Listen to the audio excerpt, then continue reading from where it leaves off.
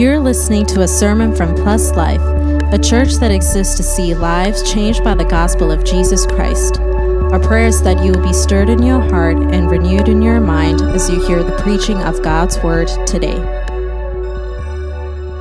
Why don't you tell someone beside you or across from you the title of my sermon this morning, Our Manners. Our Manners. Ask them, where are your manners this morning?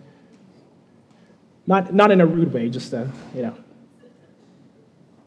Last week, we began our vision casting series called Ambassadors, where we are taking a look at what it means to be an ambassador of Christ, as we just read from our passage.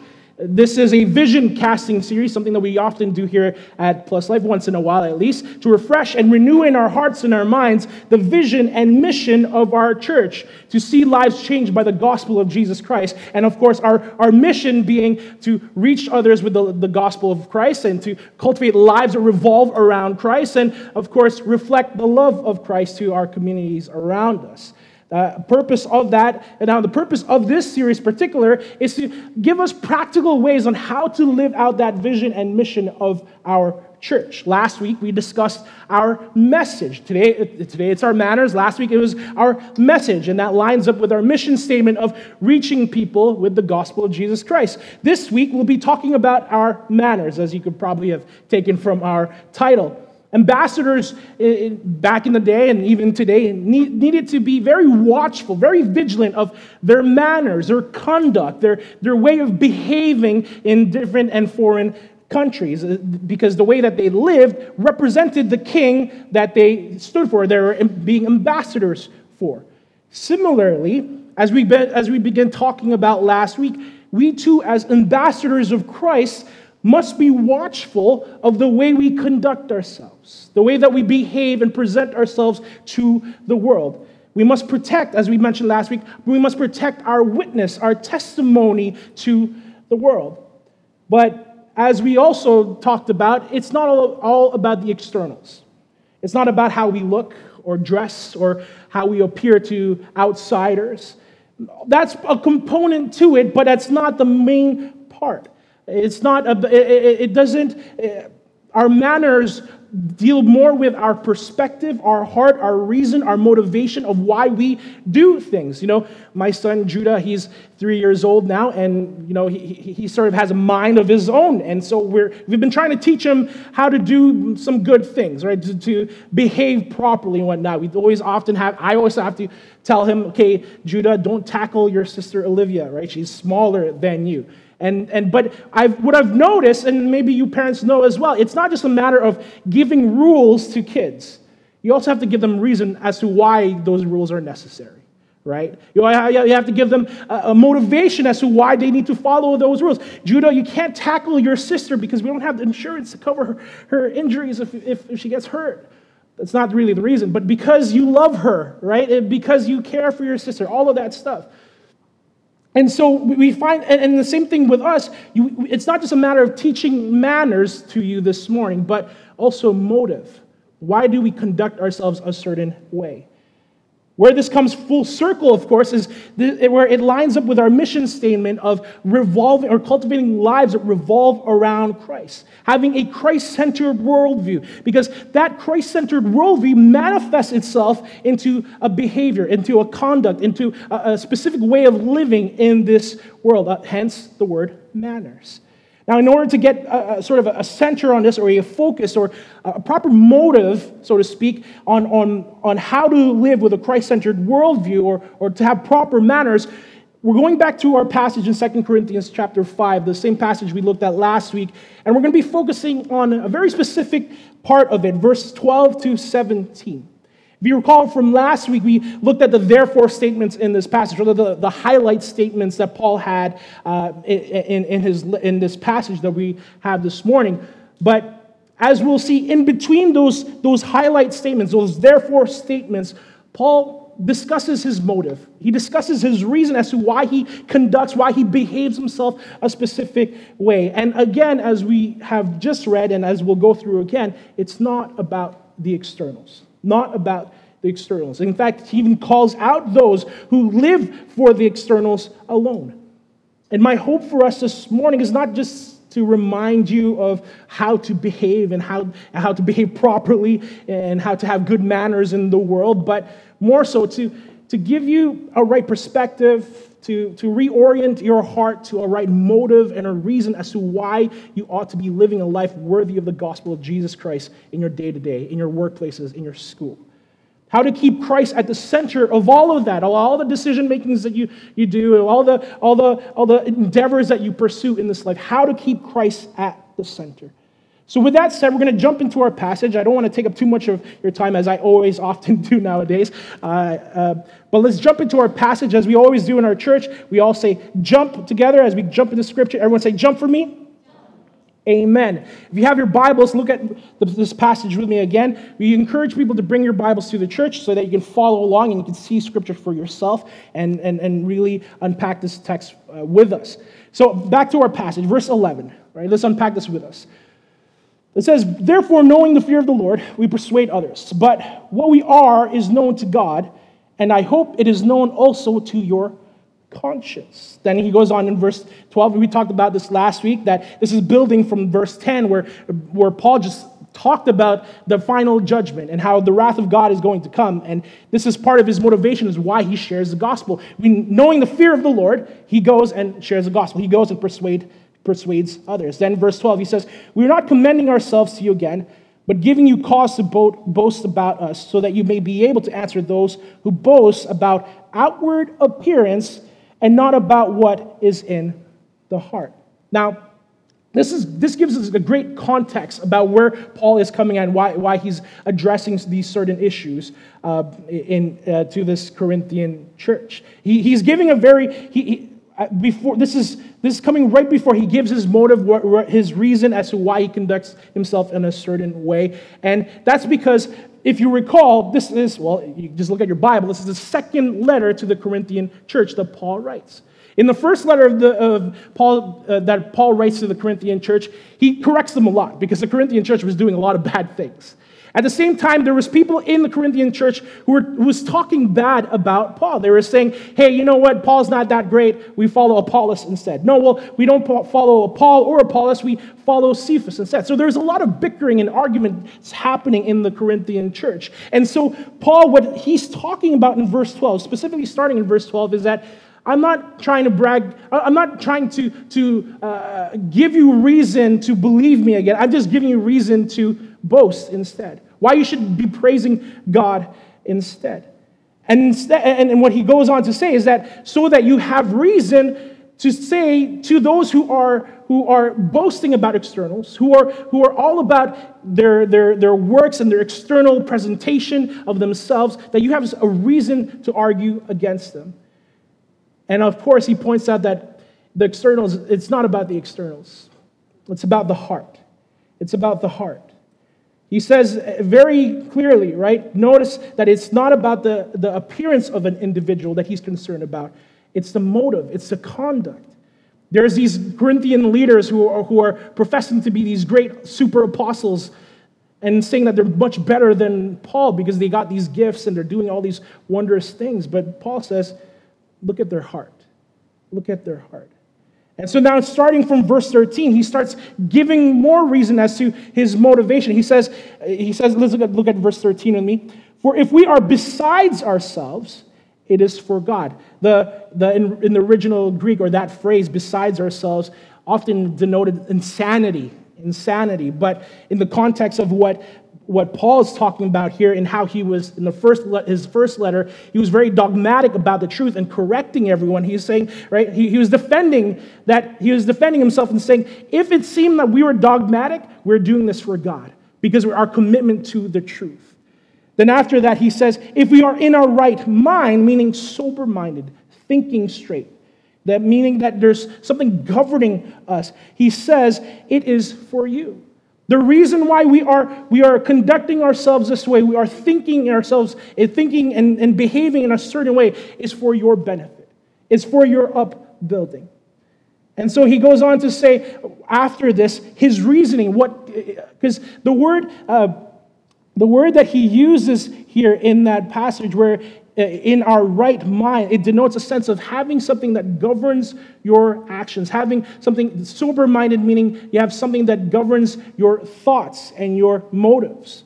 And after that, Paul goes on to give exactly what those motives are, what controls him, what captures his thoughts, and what leads him in the specific conduct that he undertakes. In verse 14, he says, "For the love of Christ controls us, because we have concluded this, the one has died for all, therefore all have died."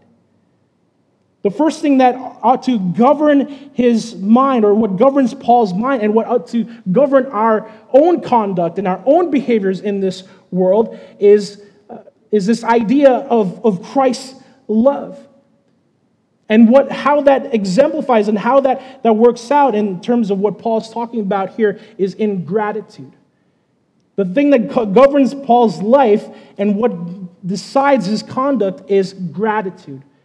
And the same thing for us, our lives should be governed with gratitude as well. He says in our passage, the love of Christ controls us. Now in the past, I posed this question before. Is it Christ's love that controls Paul, or is it his love for Christ that controls him? Because you can read that passage very differently, right? Is it Christ's love that controls and compels Paul, or is it his love for Christ that motivates him to do things? Let me take a quick survey, all right? Who thinks it's the love of Christ that controls Paul? Put your hand up. Okay. Who thinks it's Paul's love for Christ that controls him, that motivates him? Okay, all right, we're kind of split. Some people are indifferent, not listening, probably sleeping. It's okay, it's fine. I'm used to it, you know. Here's the reality, right? And this is what we learn from Scripture. Our hearts are fickle, right? You know, as that great hymn says, right? Our hearts are prone to wander, prone to leave the God that we love. Our hearts are fickle. We are in the flesh. And oftentimes, the things that we pursue, the things that we love in this life is not always aligned with God. And our love for God sometimes wavers, especially in trials when we've experienced difficulty.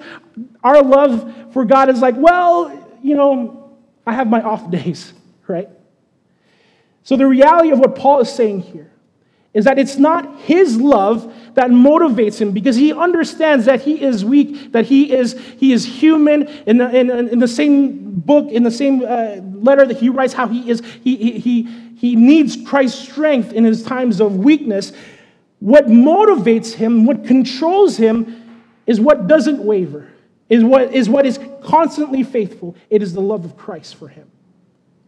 The unchanging, unwavering, that is the love of Christ is what motivates and pushes Paul to behave and to go preach the gospel, as we read from the rest of this passage. And how that love of the love of Christ in Paul's life is manifested is through gratitude. It comes out in gratitude, and we see this in this letter, but also all throughout Paul's other letters. In 1 Timothy chapter 1, verse 12 to 14, he says this, "I thank him who has given me strength, Christ Jesus our Lord, because he judged me faithful, appointing me to his service. Though formerly I was a blasphemer, persecutor, and insolent opponent." Paul's recalling his own testimony, how God saved him when he was persecuting the church. But he says, "But I received mercy because I had acted ignorantly in unbelief, and the grace of our Lord overflowed for me with the faith and love that are in Christ Jesus."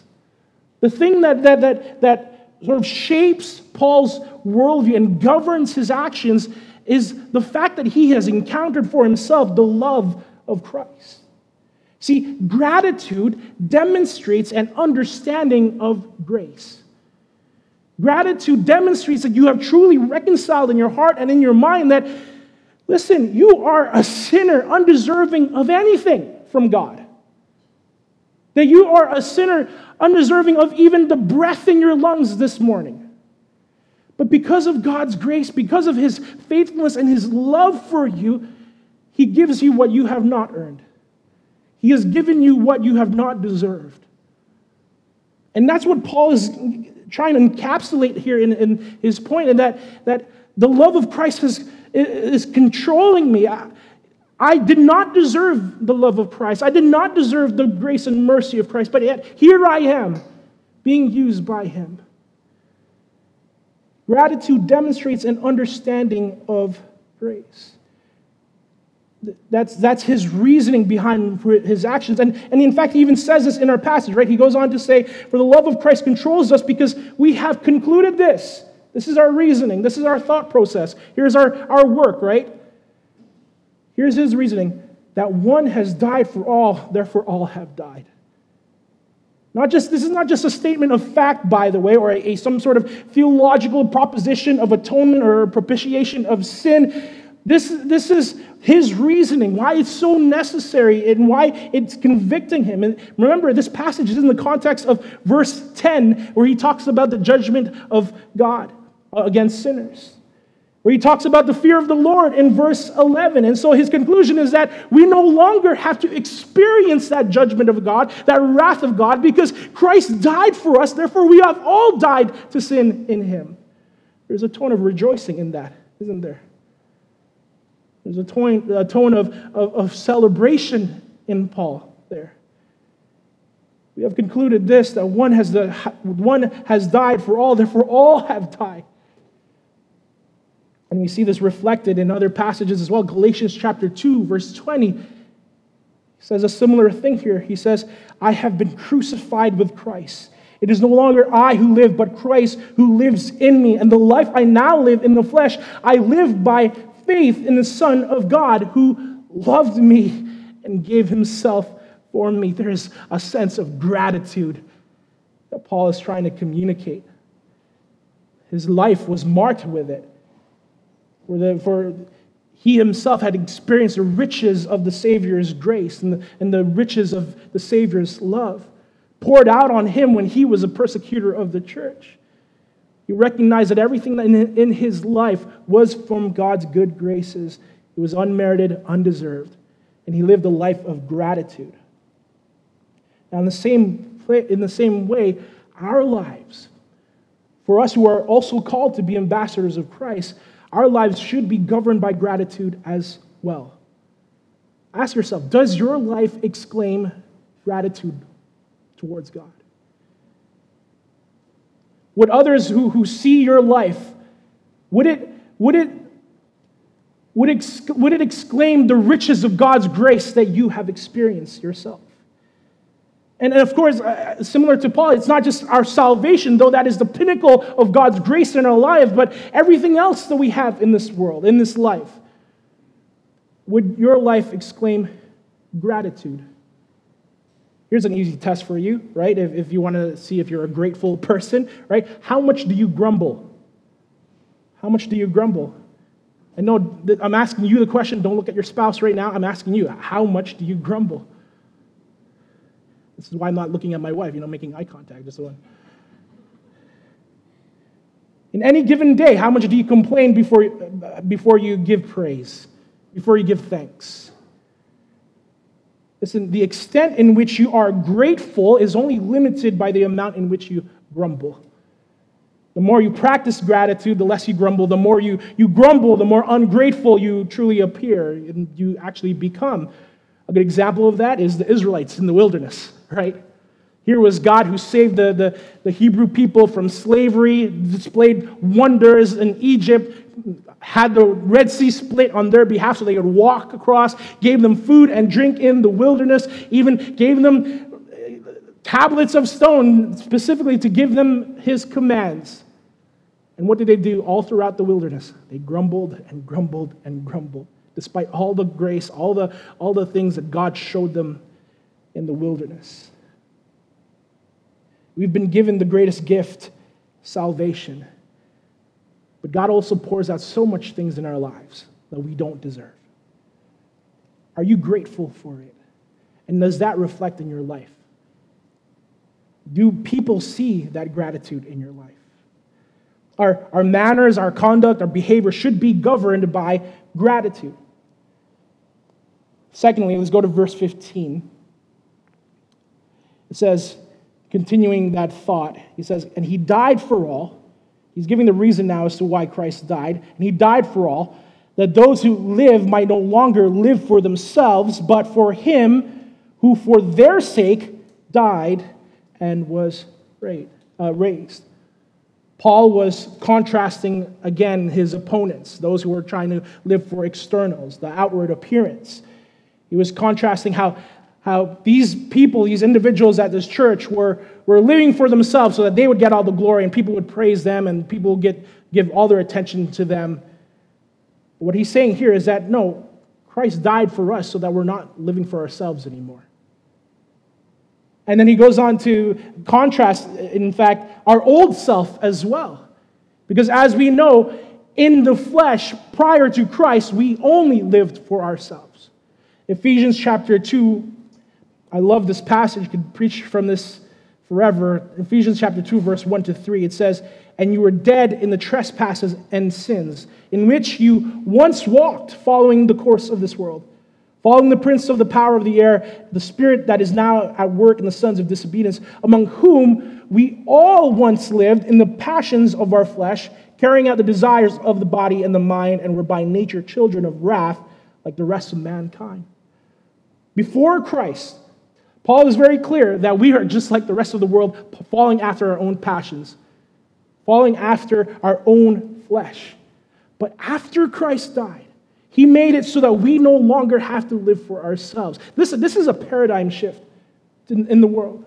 Because understand, if you think about it right now, how many people are out there living for themselves? For their ambitions, for their desires, their identity, their dreams, their flesh. Everyone is. Everyone.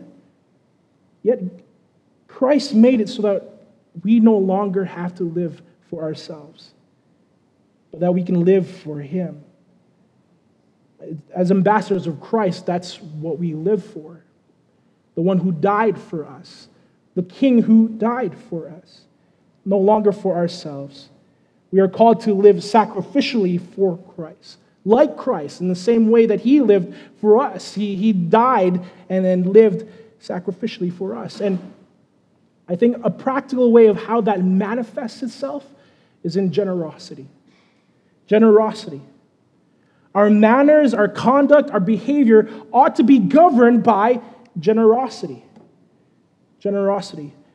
When we think of this word, we often associate it immediately to wealth or giving financially. And although that is true as well, that's not the full picture of it. When Scripture defines generosity, it's more so defined in the giving of oneself. Giving up one's comforts, giving up one's preferences, one's rights, even our own time in order to benefit or to serve another person or to help another individual. Look at Matthew chapter 5 with me, the great Sermon on the Mount from Jesus. And it says in verse 38, in the context of getting retribution and seeking vengeance on someone who's harmed you, it says in verse 38, You have heard that it was said, an eye for an eye and a tooth for a tooth. But I say to you, do not resist the one who is evil, but if anyone who slaps you on the right cheek, turn to him the other also. And in verse 40 he says, And if anyone would sue you and take your tunic, let him have your cloak as well. And if anyone forces you to go 1 mile, go with him 2 miles. Give to the one who begs from you, and do not refuse the one who would borrow from you. The underlying theme that Jesus is talking about here is generosity. The underlying theme is sacrifice, of laying down your own comfort, even your own pride, and even your own rights, and giving back even to your enemies with a generous heart. Generosity is selflessness manifested. Generosity is what kills selfishness. It's giving above and beyond, and not just from your abundance, but sometimes even from your poverty. Generosity is what we're called to give and do. And Jesus, of course, is the greatest example of that. In Philippians chapter 2, verse 38, he says, Do nothing from selfish ambition or conceit, but in humility count others more significant than yourselves. Let each of you look not only to his own interests, but also to the interests of others. Have this in mind among yourselves, which is yours in Christ Jesus. Then Paul gives us our example for this kind of lifestyle, this kind of behavior. He says, who, though he was in the form of God, did not count equality with God a thing to be grasped, but emptied himself by taking the form of a servant, being born in the likeness of men, and being found in human form, he humbled himself by becoming obedient to the point of death, even death on a cross.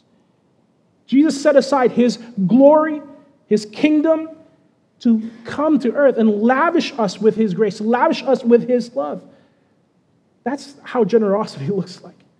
And again, remember, we were enemies of God. He did that to a people that hated him. Generosity costs us something, just as it costs Christ. So as in application, are you a generous person? Are you a generous person? And not in a worldly sense, because I think there's a worldly application of generosity, right? Similar to how maybe politicians or sort of these people who are out there trying to get publicity for themselves. And look at me, I'm giving money to the poor. Or look at me, I'm helping this individual. No, not like that. In fact, Christ even scolds people who do that. He scolds the Pharisees who brag about giving, or who go out in the streets and with a trumpet and declare how they're helping people. Jesus says, no, don't do that. Don't let your left hand know what your right hand is doing. He says in Matthew. So it's not about bragging rights or clout chasing or whatever it is these kids use these days, right? It defeats the purpose of being selfless. Generosity has to be selfless. And again, as we talked about, it's not just material.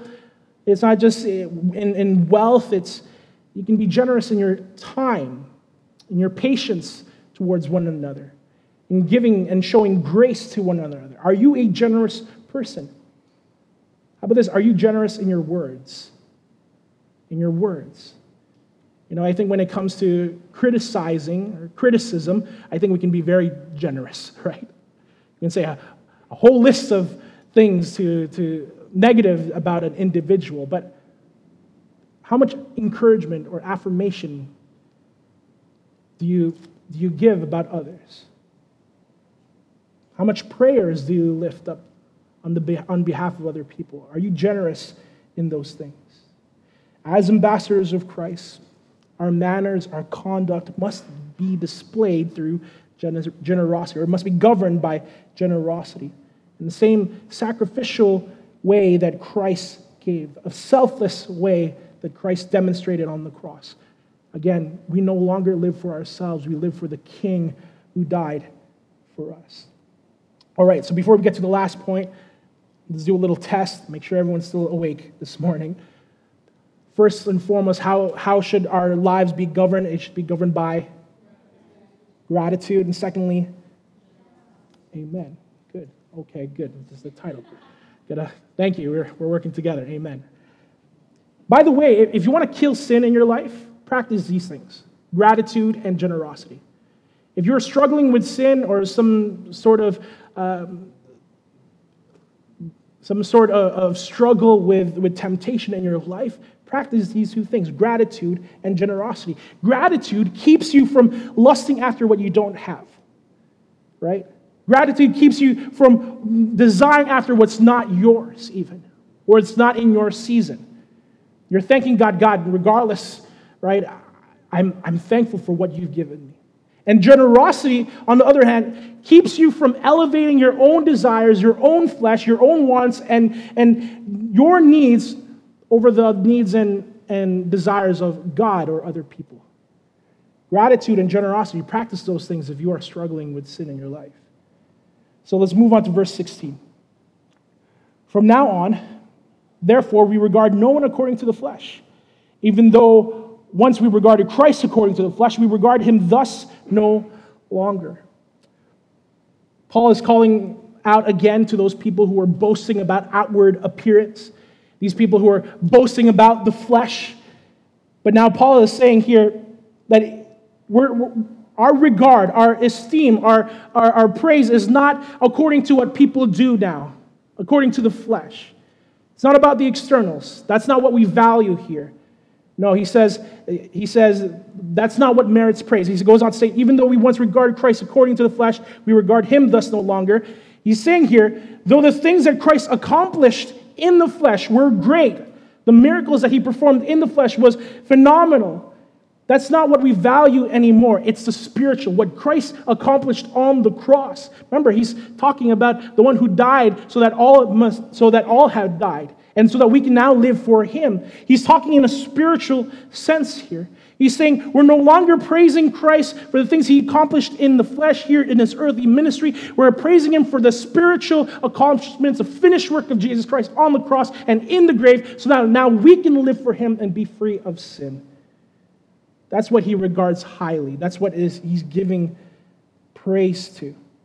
This is what gives reason to verse 17 of our passage, right? He says, therefore, if anyone is in Christ, he is a new creation. The old has passed away. Behold, the new has come. Paul is celebrating not what Christ accomplished in his life, but what he has accomplished in his death. Regeneration, new life, being born again, being created into a new creation, salvation. You can tell where Paul's eyes were set on, right? It's not in the physical, it's not in the material, it's not in the fleshly works of Christ, or even those who were boasting in the Corinthian church. He was talking about the spiritual. His eyes were on the spiritual. And so in the same way, our manners and our conduct must be governed by godliness. Must be governed by godliness. Now, like generosity, this word godliness gets often a bad rap, right? Often it's equated with outward appearance. Oh, look at Elder so-and-so. He's so godly. It's like he floats into the room, right? That's not what godliness is according to Scripture. In fact, again, remember, Paul is really hammering the point that it's not about the externals or how you behave, although that oftentimes that does bear fruit in externals. Godliness does bear fruit in externals, but that's not what he's talking about. He's talking about the heart. Godliness has to do more about the posture of the heart than the practice of your hands. In 1 Timothy chapter 4, verse 7 to 8, he says to the young pastor Timothy, Paul says to Timothy, have nothing to do with irreverent, silly myths. Rather, train yourself for godliness. For while bodily training is of some value, that's the externals, that's the outward appearance, right? Godliness is of value in every way, as it holds promise for the present life and also for the life to come. So even from that, Paul is already saying that it's not about the externals, about how your outer appearance. It's about the spiritual aspect, your spiritual self, and how you live according to that. In fact, in the original Greek, the word for godliness is eusebia. It translates to devotion or even reverence towards God. Having your life be governed by a devotion and reverence towards God, that's godliness. Again, connecting it back to our passage here in 2 Corinthians, you can only achieve this kind of devotion and reverence for God when you have your mind and have your eyes focused on spiritual things and not physical things. Having a Christ-centered worldview that filters in everything that we experience in this world and the things that happen in the flesh, the things that we have that's materially, processing it through and via a mind that is governed by Christ. Paul is getting at perspective here. He says again, from now on, therefore, we regard no one according to the flesh, even though we once regarded Christ according to the flesh. It's having a spiritual perspective. Later, Paul says in the same book, he says, we destroy arguments and every lofty opinion raised against the knowledge of God and take every thought captive to obey Christ. He's talking about a lens, a filter in how to process and how to receive information and what happens in our lives. It's having the mind of Christ. In his first letter to the Corinthian church, in 1 Corinthians chapter 2, verse 14, he says, "The natural person does not accept the things of the Spirit of God, for they are folly to him, and he is not able to understand them because they are spiritually discerned." The natural person, someone who's walking in the flesh, someone who's even still in their sin. Yet he goes on to say, the spiritual person judges all things, but is himself to be judged by no one. For who has understood the mind of the Lord so as to instruct him? But we have the mind of Christ. Those who are in Christ have the mind of Christ. And again, he calls us to judge all things, to filter, to perceive the world through spiritual lenses. That's real godliness. It will manifest itself, of course, in behavior, in how we act, and how we make decisions. There's no doubt about that in the externals, but it starts internally. The trajectory of the believer is always spiritual. It's not in this life. Our home, our citizenship is not in this world. It is in heaven. And therefore, our minds ought to be heaven-bound as well. Our minds should be filtered through heaven's eyes as well. As ambassadors of Christ, our manners should be governed by godliness, heaven-focused, kingdom-minded, spiritual lenses to navigate this world. And so, in application again, how do you view the world? How do you view the circumstances of your life, the things that occur, trials even in your life? Is it with spiritual lenses? Is it with a mind of Christ trying to understand the will of God in these situations? And again, it's this idea of godliness is it's not to be holier than thou or to sort of be better than other people. It's just simply thinking and processing through every aspect and every situation in your life with a godly perspective. This decision that I'm going to make going to glorify God? Where is God's will in my choice pursuing this endeavor? How can I glorify God the best, the most in this life, in my workplace, in my school? That's godliness. So, our manners, they should be governed by gratitude. Acknowledging and being grateful for the fact that all that we have in this life, including our salvation, is from a gracious God. We deserve nothing, yet God has lavishly poured out his grace and love upon us. In the same sense, our manners should be governed by generosity. Being selfless manifests itself in generosity, in giving above and beyond what we have, not just from our abundance, but sometimes in our poverty. And our manners, our actions should be governed by godliness, by aligning ourselves with the mind of Christ, aligning ourselves with the will and purposes of God, and pursuing things in this life in those terms, in that light. We must practice these ways or these things and be governed in these aspects if we desire to have a life that revolves around Christ. A life that revolves around Christ is a life that lives in gratitude towards him, that lives selflessly for him, and demonstrates a devotion to have Christ involved in every aspect of our lives. The world needs to see a difference in us if we are to be ambassadors. The world needs to see Christ through us as we represent him in this world.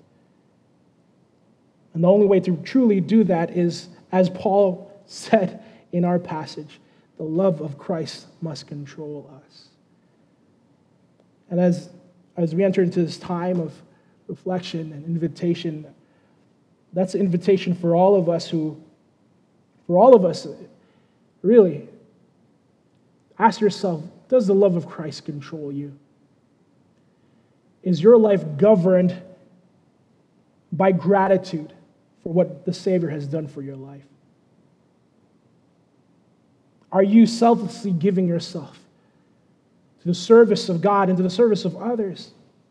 Not elevating yourself, not putting yourself first, And is your mind, the things that you are pursuing, the way you perceive this world, governed by Christ? It all starts with understanding the love of Christ for you. And if you have yet to reconcile that with you, as our passage says, we implore you, we plead with you, be reconciled to God.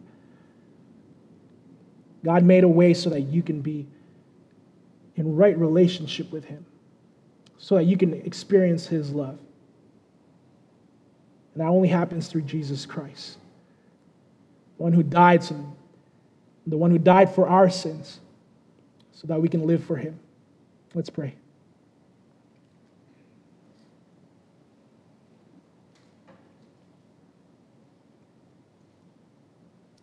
Oh, gracious God and Heavenly Father,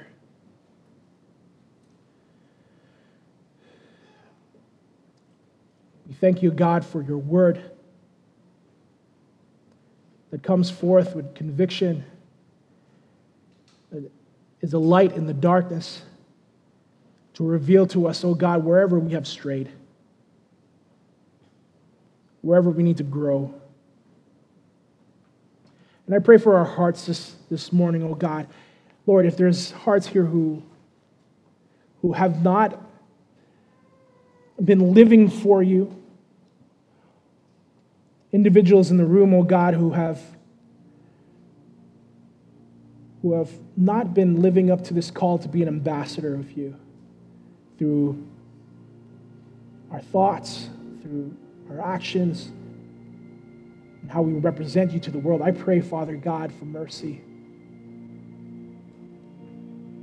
I pray for grace, oh Lord, over our lives.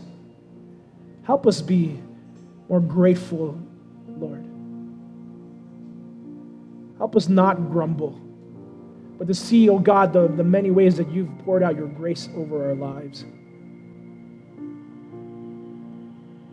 Help us be more generous, oh Lord, in the things that you have entrusted to us, in our time, in our talents, in our treasure, so that we no longer live for ourselves in pursuit of the things that we want, our preferences, our rights, but Lord God, that we would pursue living for you, truly living for you.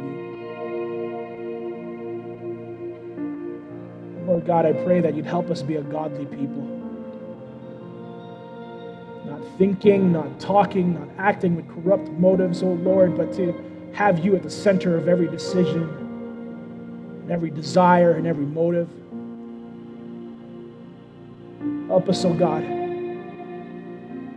truly live for you. I pray, Father, that you convict the heart that needs to reconcile with you this morning. That those who have yet to put their faith in you, truly put their faith in you, truly experience your love and your grace. I pray, God, that this day would be the day of salvation. I pray, Father God, that this day you would truly transform their hearts and draw them towards you, oh God, to a right, reconciled relationship. God, we thank you that you are faithful. You are faithful to your word. You are faithful to your people. And though we fall short, your love remains the same. And I pray, Father God, that as Paul declares, Lord, in our passage this morning, that your love would control us as well. That your love that is unfailing, unfading, remain and abide in us, and allow it to be our motivation to come back to you, to run to you, to live for you in this life. God, we give you the glory. Thank you for what you are doing. In Jesus' name, amen. Thanks for listening. We hope that you were blessed by the sermon today. If you would like to learn about the gospel or know more about our church, please visit pluslifepeople.com. Remember to subscribe for more content. Until next time, stay blessed.